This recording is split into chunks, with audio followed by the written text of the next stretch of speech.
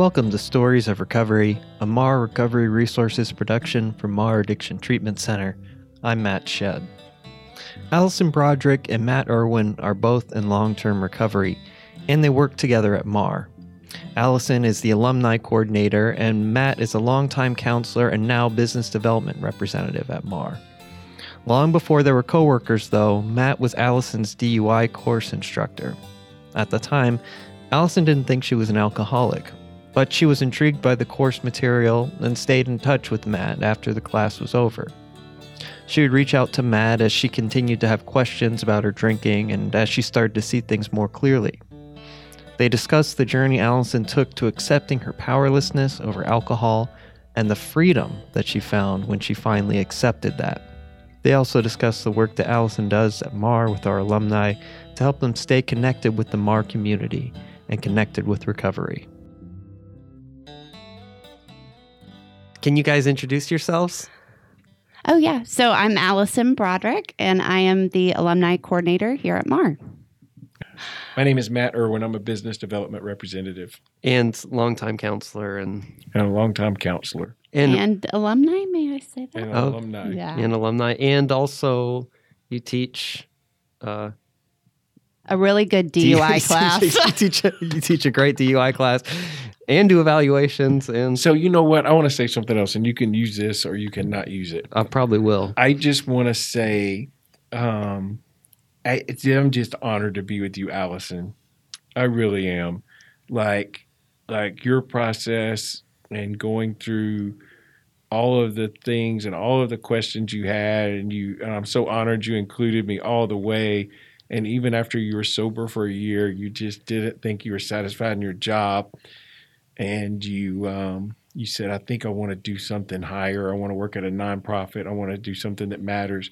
And I took your resume to Gary, and I don't even know if you know this or not. And I said, I'm not sure if we are hiring people or if we're not hiring people, but you need to talk to this woman face to face before you decide not to hire her. Oh. And now when you came, I was sort of hoping that you would stay, and I know that you went and you did something else for a while, and that's even all the better because now you're back home, and I hope you don't leave again. Oh, gosh. You better not leave again. That was great. Yeah, That's it's awesome. True. Yeah. It's true. Oh, it goes right here. So, I wanted to hear about how you guys like the story, how you got her into MAR. If you're up for that, Yeah. Let's go back there to how you guys first started interacting. Well, so Matt was my DUI teacher, right? Yes. DUI course. Yes. Yeah. So it was really the first time I had ever even been introduced to a sober way of life. Mm-hmm. And I thought that you were a great teacher, Matt. Thank you very much. Yes. I did it a lot myself, so I know how to teach it. You had a lot of research. Yeah, a lot of DUI research. Absolutely. But I was, of course, scared. And I'm more of that. I'm not type A personality, but I'm more of, okay, let's just get this over with. So I made sure I had all my community hours before they were even, before I knew how many I needed. And then I had gotten the DUI or gotten arrested the weekend prior, and that next weekend I was in his class. Oh. So I thought if I just check all of the boxes, then, A, I'm not going to get in as much trouble, and B, I'm not an alcoholic. Yeah, I gotcha. So what, had you been in trouble before that point? I had gotten, I don't know if you know this, Matt, but I had gotten a PUI. What's that? Pedestrian under the influence. Oh. That is somewhat unique. Yeah. As a matter of fact, I got to give you some credit for that. I heard of that know.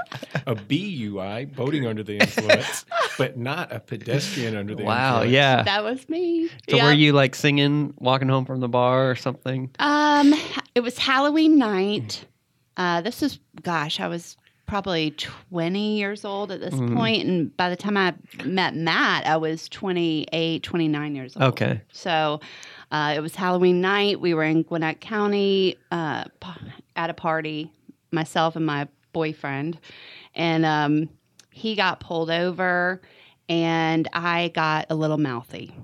Yeah, called the police officers a few not very nice things. Okay, I gotcha. Yeah. So, And then, so the time with Matt was like 8 years later, 9 years later, you got a DUI. or I got pulled over, Okay. right? And so this is actually really important, or an important part of my story, because when I got pulled over, I was in a blackout, Mm-hmm. and I vaguely remember my friend who was with me advising me not to take the breathalyzer. And so I didn't do that because I was scared. You know, I had no clue what would show up. And so, you know, I ended up later down the road, after I took Matt's DUI course and did everything I needed to, it ended up coming down to reckless driving. Okay. Because of some technicalities. But the important part of that is that it fed my ego. In what way? What do you mean? Because, you know, I just thought I'm more powerful than I really was. Like, Okay. I look at Like you me, could beat I the can, system? yeah, I can totally beat the system. Okay. I can smile my way through this. Uh-huh. You know, I know how to, I guess, kind of play the system. And Yeah. so really what I see today after being in recovery is that it kept me sick. Mm-hmm. And so that's the important part, Mhm. you know, because it was like, well, I'm better than, you know, a DUI. I'm better than the stigma of alcoholism. And I remember the truly life-changing part of Matt's weekend DUI course. He said to the class, he said, 1 in 4 of you will return to this class. And for whatever reason, it was that statistic that really scared me. Mm-hmm. And I knew, I mean, Matt's class was great, but I didn't want to return to it, you know? It's not that good. Right? This is good. This is a whole nother avenue that I wasn't expecting to think, because I don't think we've really talked about that before on the podcast, like DUIs, and that's probably a big wake up call. I mean, people mention it in passing, but like having to go through that whole course. So can you tell people a little bit about what you do and your other? Yeah, the DUI school is interesting. I have no way to, know if these statistics are spot on. This is not research based. It's strictly from my experience. But, I probably had a few thousand people in classes because I did it for 7 or 8 years. But there's a percentage of people that are in DUI class that are what I would call alcoholics or in active addiction. And there's another percentage of folks that probably have a problem with alcohol or a substance, but I wouldn't say they've crossed the line into addiction. And then there's a percentage of people that just made a horrible mistake, an error in judgment. And I think the people that made a horrible mistake or error in judgment are the huge majority of the class. Mm-hmm. I could typically divide up the class into halves the first 10 or 15 minutes because I would tell a couple of jokes that only an alcoholic would laugh at. And all the people who made a mistake would look at me like, that joke's not funny. That's amazing. Well, of course it's not. That you just need to finish out the class and everything's okay. Yeah, You never have right. a problem again. But the people that laugh and the people that laugh the hardest, it's like, I need to pay, I'm going to pay a little more attention to them because, you have to have had experienced the joke to think it's funny. Right. I gotta ask. Do you remember those? Oh yeah, I remember those jokes. The one joke is a guy, an alcoholic, gets stranded on a deserted island, and he thinks nobody appreciates him. His family didn't like him, so he gets mad and goes sailing one day, and he gets shipwrecked on this deserted island. And he's walking along the beach, and he falls down over a genie bottle. That's what they're called, right? A genie bottle. Yeah, genie Genie bottle. Yeah. And the genie comes out and says, "You have 3 wishes." And he says, "Oh my gosh, now I'm hallucinating. This just can't get any worse." And he said, "Well, give me $1 million." And she nods her head, and $1 million is on a stacked pallet next to him. And he looks down and goes, "That was not very smart. I'm stranded on a deserted island. I don't need money."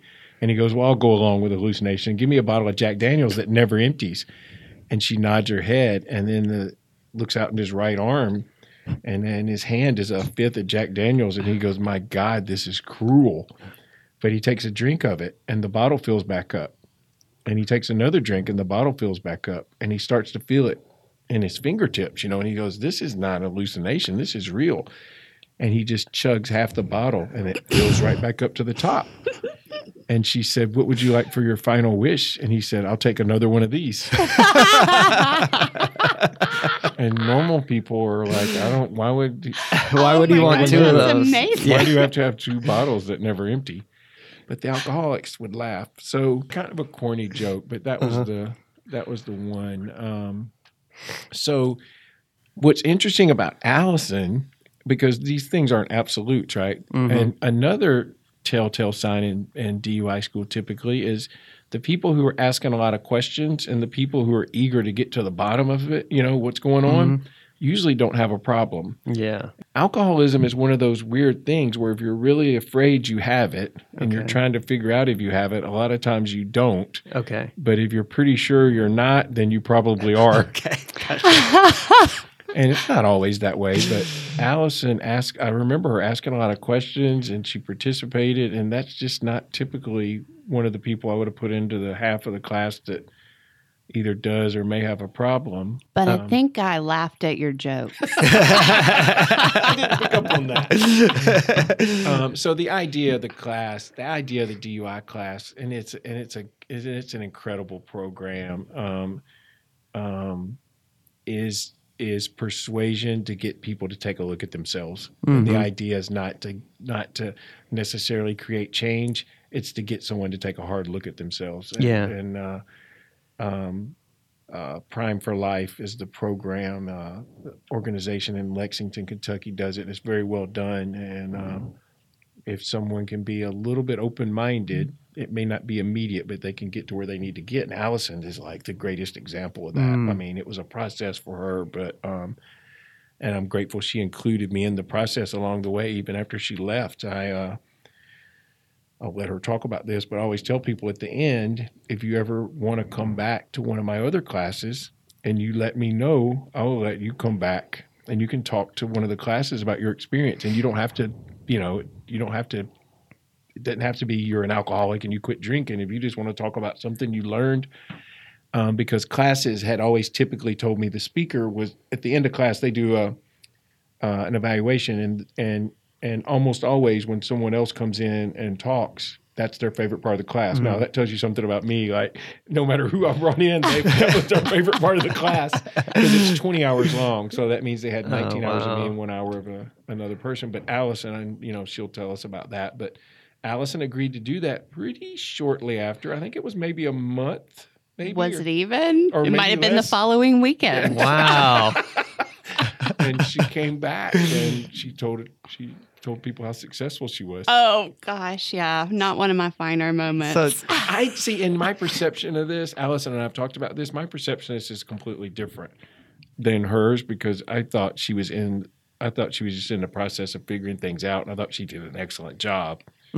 She looks at it differently. Yeah. So tell us what happened? You finished his course.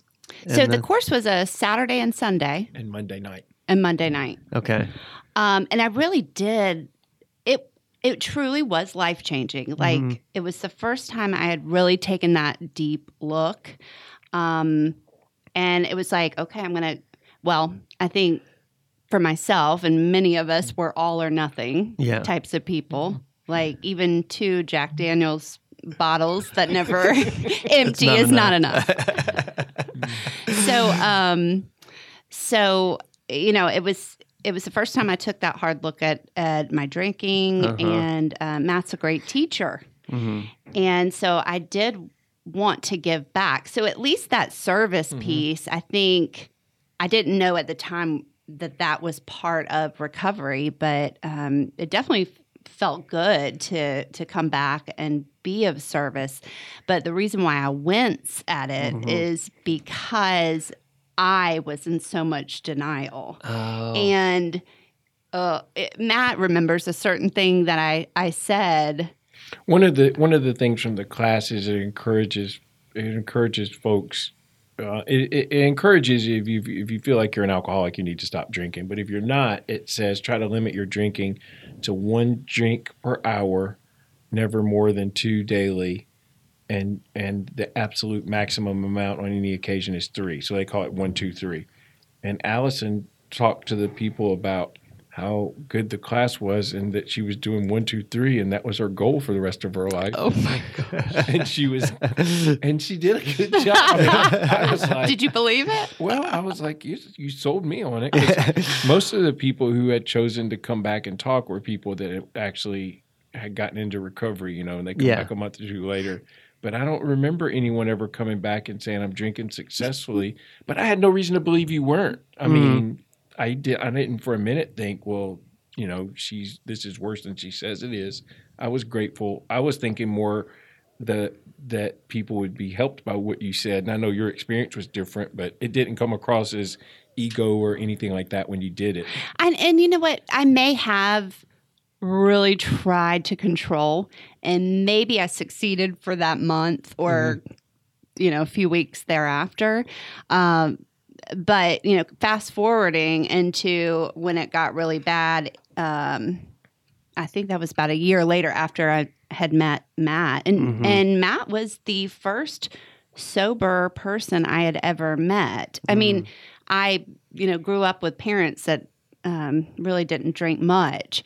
But the first person who was willingly sober. Yeah. And it was like an anomaly. Like, wow. I just realized we have 3 Matts and an Allison in this. We have Matt, the podcast master, Matt, the DUI teacher, and Matt, your husband. My husband. This is going to take some clarity for the people listening. Oh yeah, 3 that's a Matts lot of and an Matts. Allison. Yeah. Makes it easy for me. Yeah, right. You only have to remember one name. Yeah, that's hilarious. But yeah, so a year later is after I had met Matt, things got really bad. And I do remember reaching out to Matt over Facebook. This is Matt Irwin I reached out to. Yeah. But I did reach out to Matt, my husband, and Facebook is really the reason why we're married. So yeah, it does get confusing. But I reached out to Matt, and I had asked him over Facebook private message, hey, do you know of any books on how to control your drinking? Wow. And that son of a gun never responded. Do you remember getting that? I don't remember that specific message. I remember the ones that came after. We talked about this the other day. I don't remember that one, but I mean, I think I probably was thinking, well, do I? Like, I don't know of any. It's sort of like if you're searching for a book on how to control your drinking, you probably just need to skip over that book and go straight to this one. Yeah, totally. Yeah, here's a big blue book. Yeah, right. People that can control their drinking don't need books on it. Yeah, right. Exactly. Well put. Yeah. And so, yeah, now that I'm in recovery, I see it. Right. But yeah, I mean, I know that Matt is not the reason I'm sober. Mm-hmm. It's by God's grace, truly. However, you are a big reason why. And that's the importance of planting seeds. Yeah. You never know when it's going to blossom. Yeah, absolutely. Yeah. So, and I imagine someone listening to this who maybe just got in trouble, got a DUI, or maybe their kid did, or something like that. Can you talk about that? How you kind of came to clarity about, maybe I am an alcoholic. Like, how do you know? Like, how do you separate when Matt talked about the the sheep and the goats, the people that are just made a bad decision versus people who are chronic alcoholics. How do you? I finally had that surrender moment, my first surrender moment. So my husband, Matt, is a firefighter. Oh. And so he's on duty for 24 hours every third day. And so every third day, we were newly married at the time, every third day and night, that's when I would really drink. And he would come home that following morning and he would see signs of, maybe I was in a blackout. One morning he came home and I had passed out with, hash browns on the broiler. And I had passed out in the next room. And so he comes home at like 7 a.m. and the entire house is filled with smoke.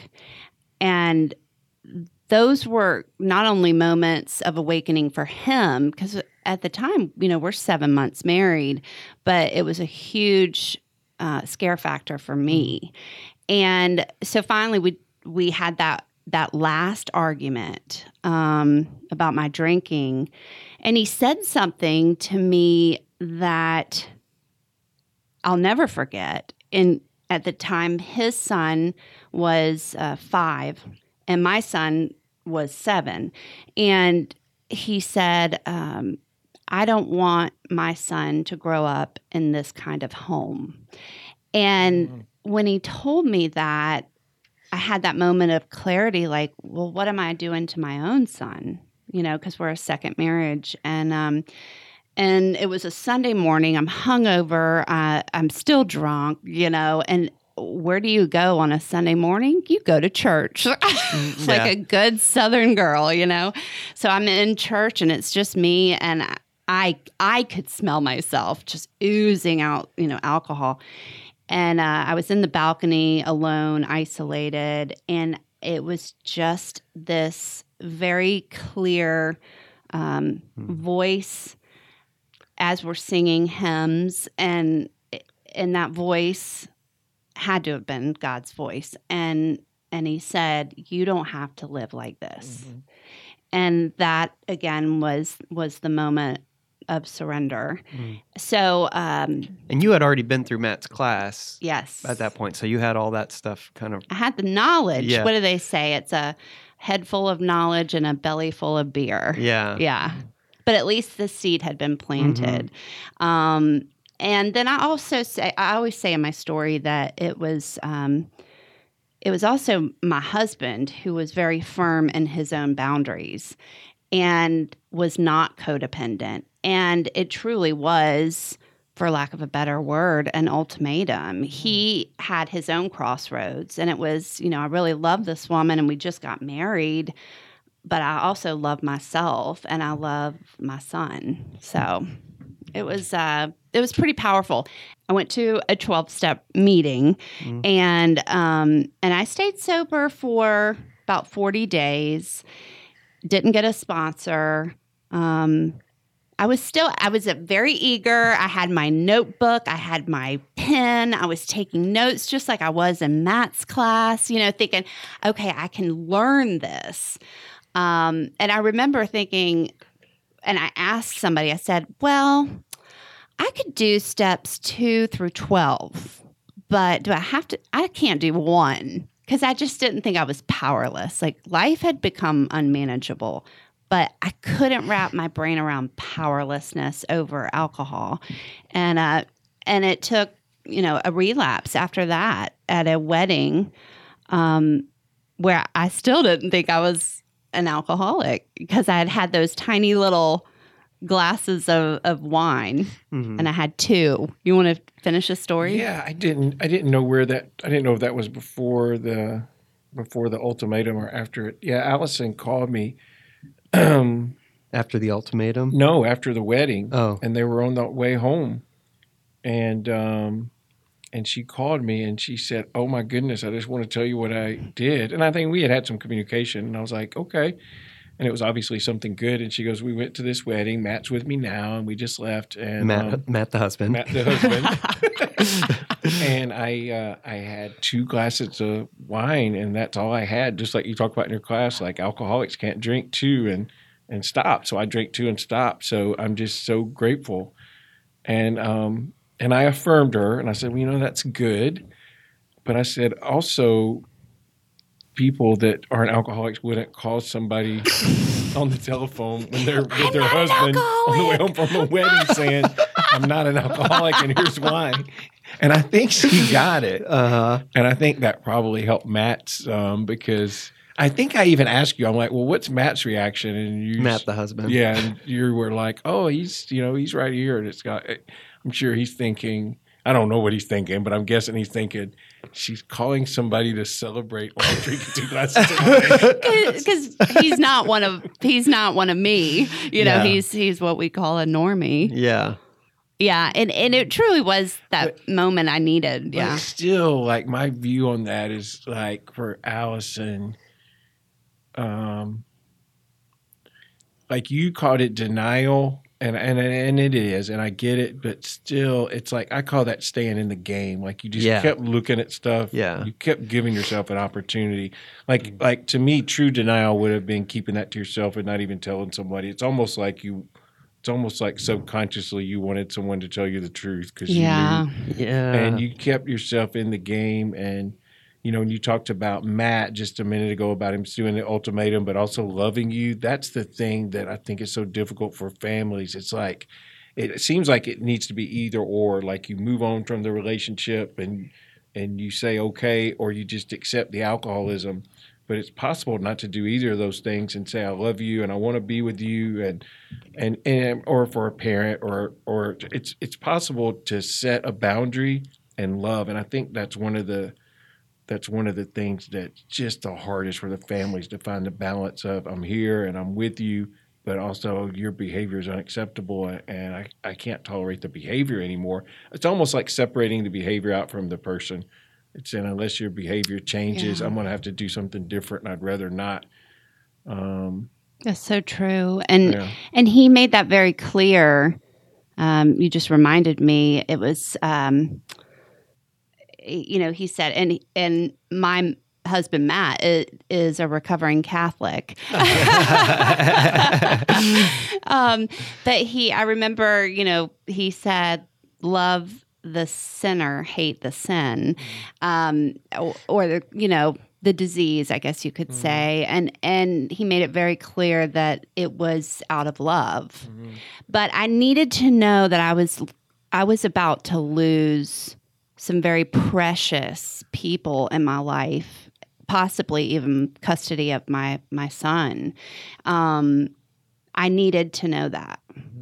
And so you're right. It's so difficult for family members to follow through with that. But when I was faced with, I was already feeling isolated and so lonely. And then to know that this addiction was spiraling so fast and so far down that I was going to be completely alone scared me enough to get into the rooms. Yeah. Was that, so you remember that moment when he told you that on the phone? Yes, I do. What went on for you physically, emotionally? Like, what was that moment like? My husband, Matt, was actually not in the car. So the wedding was on a Saturday night, and I called Matt on Monday morning. It was like, I was probably bright and early, like, guess what? Yeah. I'm not an alcoholic. Just wanted to let you know. Yeah. And so he said what he said, and what was your reaction? He said, okay, if you had 30 days to control your drinking the way you did this weekend at the wedding, could you?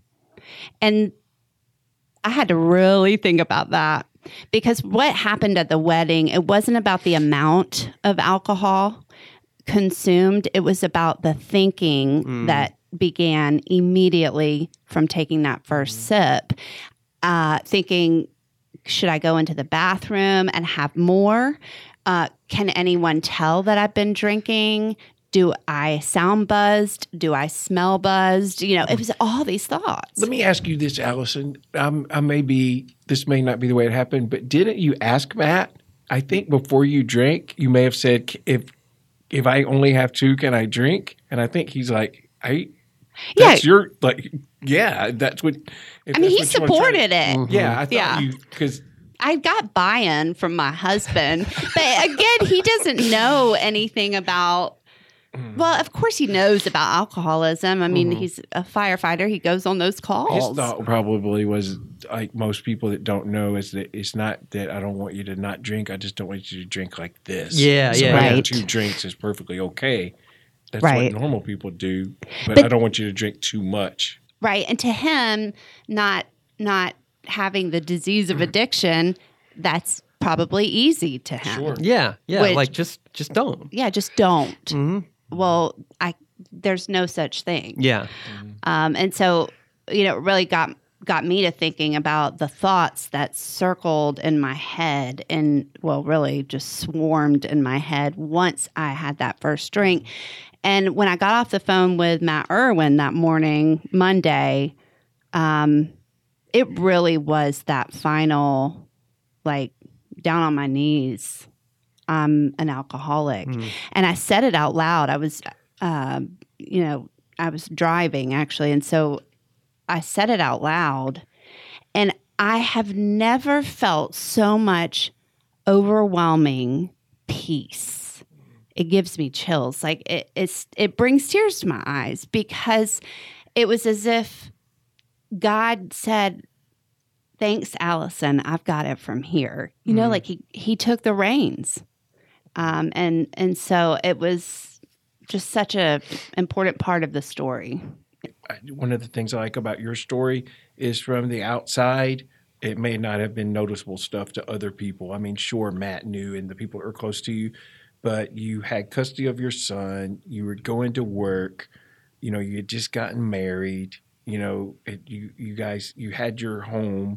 I mean, for sometimes what people think about with a stereotype or have they had enough, it would be like, well, no, look at all these things that she still has. But yours and the way you describe it was very much an emotional feeling bottom, which is every bit as painful as someone having the physical stuff taken away. But sometimes people on the outside can't see it that way. And I think that's one of the huge stumbling blocks for everyone, especially women. It's they look and it's like, why? Like I look at my life, I have these things, so I just need to try harder to stop. Meaning the powerless part. Yeah. It's harder to accept there must be something wrong with me if I have, my husband's a firefighter and he's at work and he trusts me. We have, we have all these things going our way and all I need to do is not drink like this. Yet here I am drinking like this, and that's a harder hump to get over. And I think that people that do it like you do it for me, I have a more respect for that than losing everything. Like if you had lost the marriage and if you had, had to move out, if you had lost your job, lost custody of your son, like the lower you go, the easier it is. The people that are able to recognize, like you accept your powerlessness every bit as much as I do. Yeah. And I had a lot of, I am the stereotype, but I'm not more powerless than you. You just recognized it. And I think that's more, I just have more respect for that. Yeah. Because you have to really look inward, whereas I was always looking out and not me. It's not as bad as that guy. Yeah. So I think that's a really big deal. And then your last drink wasn't even a drunk. Your last drink was 2 drinks trying to control it at a wedding. I That's know. awesome. That's awesome though. Darn it. Because you realize it's the thinking. Like Yeah, those 2, yeah. you got powerless on 2 drinks because you were powerless. Yeah. And that's pretty amazing. And that's really important for you to bring that up because a lot of times, like I'll have family members ask me, and I'm sure you, Matt, that what does it mean to be an alcoholic? Like, how many do you have to drink in order to be considered an alcoholic? And my answer, at least, is it centers in the thinking. And it's really hard for a lot of individuals, including the person who is struggling, him or herself, to understand that. But it's in the thinking. Normal, quote unquote, normal drinkers don't think the way I think around alcohol. Exactly. Yeah. Exactly. Yeah, it's I like how Matt and I have kind of been talking about this a lot because I sat in on one of his groups and talking about the first step exercise and like getting intimate with those painful memories. And that's what came to mind when you were talking about like the details of your husband coming home, the hash browns, and like, that smoke was filling the house. Like that's part of the work that Matt and the other counselors do with people here is help them kind of, because it's so much of that stuff's easy to gloss over or to forget. Yeah. To get into the sharp, kind of painful, raw details of that, because it's like when you can kind of play that in like a movie, right? I think it's the essence of recovery, Matt.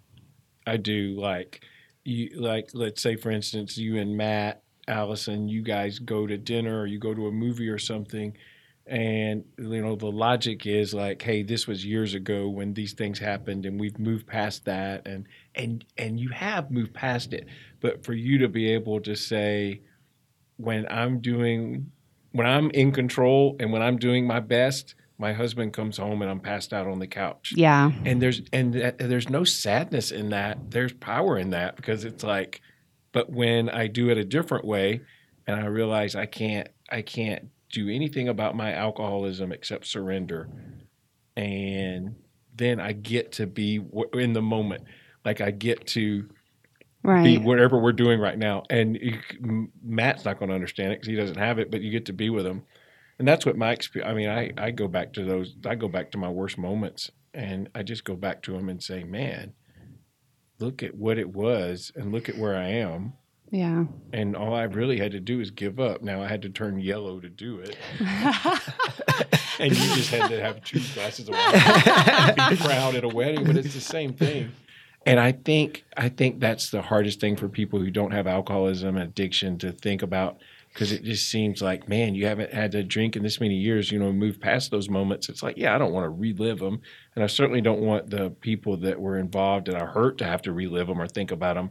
But for me personally, thinking about those things and going there emotionally and then being in gratitude that it's not like that anymore, it's extremely important. Yeah. It's not something, it's kind of like, it's not something I want to completely leave. I hope I never forget those things. Me too. Even the way the house smelled that morning, I don't want to forget that. Oh, yeah. Not that I'm here to wallow in shame. Sure. I'm past that.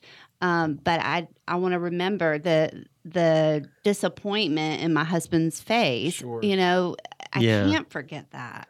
Well, she queued you up for your other line about shame and powerlessness. Oh yeah, it's hard to be ashamed and powerless at the same time. Can you say more really about that hard. too?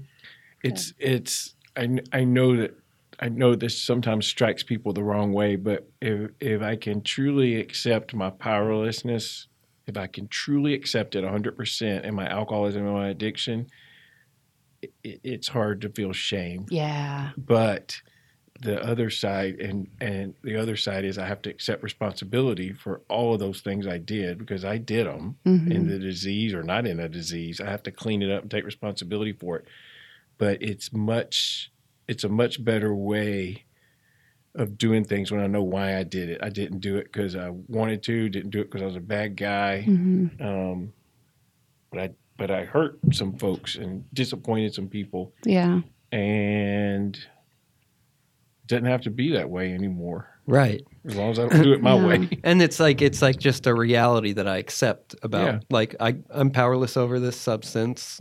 Yeah. So this is what that leads to, but I don't have to be ashamed about it, beat myself up I over love that, because for me, I relate to that as, when I'm feeling ashamed, it's so much different than guilt. Guilt says, that I've done something wrong that I need to correct, but shame is I am wrong. Yes. Yeah. And so for me, shame is all about me, you know, but powerlessness, there's so much freedom. And as you said, Matt, there's so much power once I admit the powerlessness. And that's what I love about 12-step programs is that there are these beautiful paradoxes, you know, like you have to give it away to keep it. You have to die to live, you know, all of that. And so I think of powerlessness today as freedom. And even more than that yes, I came to recovery, you know, as a very broken individual. Today, I'm no longer broken. And I'm not just Allison, an alcoholic. I'm Allison, an alcoholic in recovery. And it's such a big difference. Yeah. You know? Well, I wanted to tie it into what you said, Matt, about staying in the game and your role here at MAR as alumni coordinator. Because that's something I've been kind of thinking a lot about and talking to people about, like that this isn't, I heard someone say this, that it's not about being correct, it's about staying connected, you know? So like, it's not about being right or wrong or like doing all the right things. But if I'm connected with other people, then all that stuff will kind of work itself. And that's kind of what I heard you saying about Allison. It was like, she maybe didn't quite see the picture very clearly, but you were talking to him about it. And then he kind of helped you see it. So anyways, all that to say, we've got this great alumni program here at MAR that helps people stay connected. Right. And tell us a little bit about your history with MAR and your role. Yeah. So I recently came back to MAR as the alumni coordinator, but I was the alumni coordinator back in 2012 until 2015. So my sobriety date is April 11th, 2011. And then right about a year later is when I met with Gary Dyes, who was the CEO at the time of MAR, because I knew Matt Irwin, and I had this big pink cloud, and recovery was so wonderful. And of course I wanted to like help people or change people. Yeah. And so, I worked here for those 3 years, and there's just something special here. There really is. And I know that so many people say that, but we say it with real meaning. It's a family here. It's a home, and so when I came back in December of 2019 as the alumni coordinator, I had mentioned to several of the staff members who are still here, they are still here. And I said, it's as though some things have changed and yet nothing has changed. And one of my team members said, well, that means you're home. And I love that. That's pretty awesome. Yeah. David Tate. I love that. Oh, David Tate? Oh. I mean, of course, things change and it's part of life, but to know that you're accepted, you're loved, people remember you, they're happy to see you, they have smiles on their faces that you're back. And so I'm just feel like, okay, it might have been 4 years difference, but yeah, I'm here. That's awesome. And I think that's something that deserves to be talked about. I mean, we touch on it in a lot of podcasts just because they're alumni that come back, but the robust, very active alumni community here. Yeah. It's just like, I think people on the front end, you wouldn't think I'm going to go to this place to get better and then stay involved 30 years down the road. Yeah. I'm going to tell you guys something that my favorite thing by far about the MAR Alumni Association, and it's I think it's always been this way, but it's at least from my experience it has been. There's this idea, you come to MAR, and we certainly hope that people maintain continuous sobriety when they leave treatment and they get involved in 12 steps or whatever they need to get involved at, have a lifelong recovery continuously. That's the goal, right? But that doesn't happen for everybody. It doesn't happen for a lot of folks. But I have seen so many men and women come back to the Alumni Association when they're struggling and be wrapped up by the people in the association and kind of loved. Mm. And I know the purpose of the Alumni Association is to keep people connected, and there's things they do to give back to MAR. But one of my favorite things about it is it's always available. And, for anybody listening, I just think this is one of the baselines of recovery. I love it when people celebrate, and I love it when people get married and have kids and milestones in recovery. That's great. I'll clap louder than anybody. But what's really inspiring to me is when someone comes and says things are not going well, the relationship ended. Maybe I've been drinking for 2 weeks and I'm so ashamed. I don't know what to do. And to watch the association and the people look at them with the same acceptance that they received when they came to MAR, it's just amazing. And pride and ego are just almost insurmountable things. And when you see these pictures of the Alumni Association and we're going on rafting trips or we're having these parties or there's the banquet, it looks like everybody's doing absolutely okay. But it was like that when I was drinking and using too. I thought everybody else was doing okay except for me. Yeah. And it's just not that way. Right. And I love that it's just, I don't know if you would call it an open door policy. It's an open arm policy. Oh. It's just, you don't have to be on top of the world to be a part. As a matter of fact, it's better for you to come when you're struggling. Failure's gold, right? Yes, failure is the greatest thing you can have in recovery. Yeah. Because I'm only failing when I'm controlling it or I'm doing it. So and true. I don't think they want to see me because I drank last week, or I don't want to go tell them this. And it's like, that's exactly what they want to hear because they're going to be able to identify with that. Mm-hmm. Not too many people in recovery can identify with everything going exactly the way I want it. Those are like, nobody has that. So that's my favorite thing about the Alumni Association. And Allison is creating that environment with the men and women. And the leaders of the Alumni Association are creating it. And sometimes the leaders of the Alumni Association have struggles, and that's okay too. You're supposed to have struggles if you're living. Yeah. Yeah, I mean that's exactly it. It's everyone wants everyone to be successful, and it doesn't mean that success has to look linear and perfect. It's real. And I heard something the other day, and it was failure is an orphan and success has many fathers. And I loved that because it really is that open arm policy of being connected.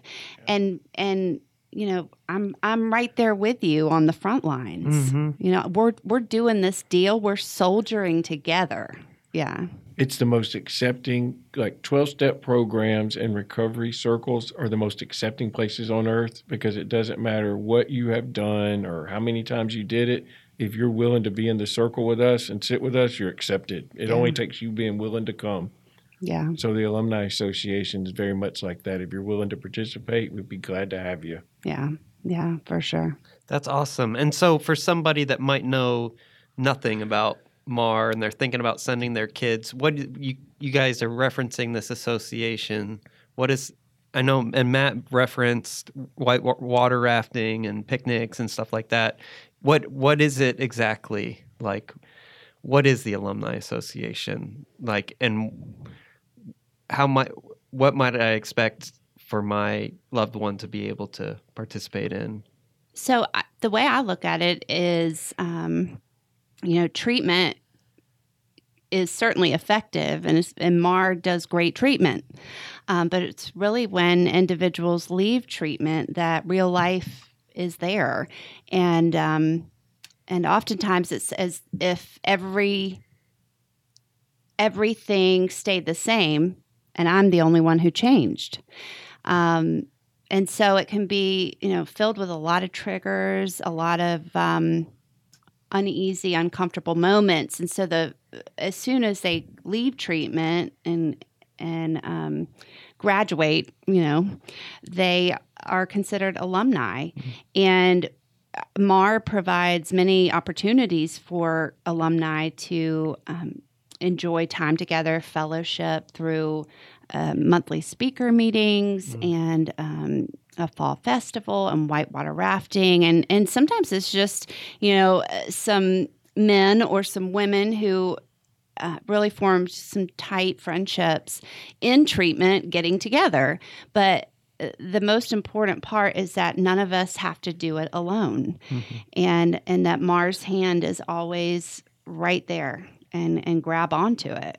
And I say all this because I've been able to experience MAR from, the perspective of a staff member and a woman in recovery.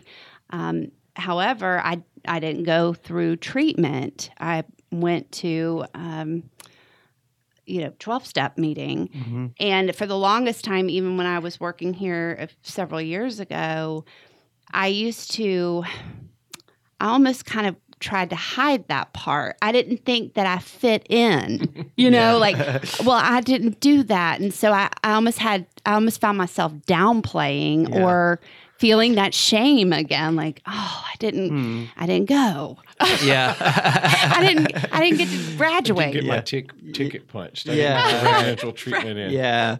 Right. And so it was back to, for me, self-pity and poor me. But something clicked. And I believe it was talking to a staff member here at MAR, but a few years ago. And it was like, no, claim your seat. You're here and you deserve to be here. And I needed to hear that my story is my story, but the way I arrived at MAR was slightly different. And yet I'm a part of the family. Yeah, so absolutely. I'm an alum. Yeah. Yes. But over and over again, this tight feeling of family that people have. It's a community. A lot of times when people come into treatment at MAR and they experience the community, which we think is the primary therapeutic agent of change and recovery, it's the most important thing. And they experience that, and like Allison said, they go back to their job, or maybe they don't. Maybe things are all new. Maybe they relocate or whatever. It's very difficult to recreate that sense of community, and it's kind of a loss. And the Alumni Association doesn't feel it exactly, but you're with a bunch of other people who have kind of been through it, and they provide great service to the men. There's nothing more valuable to someone in treatment than to see someone who completed the treatment that you're in, but they're choosing to come back. I'm here because they're making me, or I'm in treatment because of whatever. And then this guy, he wants to come back. He actually wants to come back. And then all of a sudden I maybe get a little hopeful, and it's like, man, I wonder if I could have the same experience he had. This may work. And that's just invaluable. They're our biggest ambassadors. The proof's in the pudding, and the Alumni Association is the proof in the pudding. Yeah, absolutely. And I think one other thing worth mentioning too is the renewal week, that a lot of people don't know about that, maybe, or you wouldn't think that a treatment center would offer that. But can you speak a little bit? I don't know of any other treatment centers that do. Yeah. No, I don't. Do you want to talk about it, or do you want me? You go ahead. Yeah. You sure? Or do you want me to talk about it, and then you can talk about it? So it'll be on record? I know it. I know a little bit. Yeah, go ahead. It's just an opportunity for, if someone has been sober for 1 year, they want or over a year, they're allowed to come back and re-experience the MAR community living. So like an alumni that left. And and they turn in they're on the buddy system, and for you guys that means you have to turn in you can't use the telephone, and they turn in their credit cards, and it's free. Yeah, it's free. And some people choose to do it on their anniversary of their sobriety. Yeah. Some people choose to come on whatever their anniversary is and stay for a week. And it's not to say that, they all come when things are great. Yeah. They can still be in the life struggles and challenges, and they've maintained their sobriety. Right. But they do need that renewal. Mm-hmm. Yeah. You need to go back and get back to the basics. Right. Yeah. It's a really special thing that I think that we do, and just evident, just one of the many ways that like once you come here, you're like kind of a part of the family. you Yeah. know? Well, thank you guys so much for Thanks, doing this. Matt. It's been Thank for all you do, you. man. Yeah, thank appreciate y'all. it. Thanks for listening to Stories of Recovery, a MAR Recovery Resources production. I'm Matt Shedd. The executive producer for our show is David Tate, and Angela Edmonds is the associate producer. Thanks for joining us, and we'll see you next time.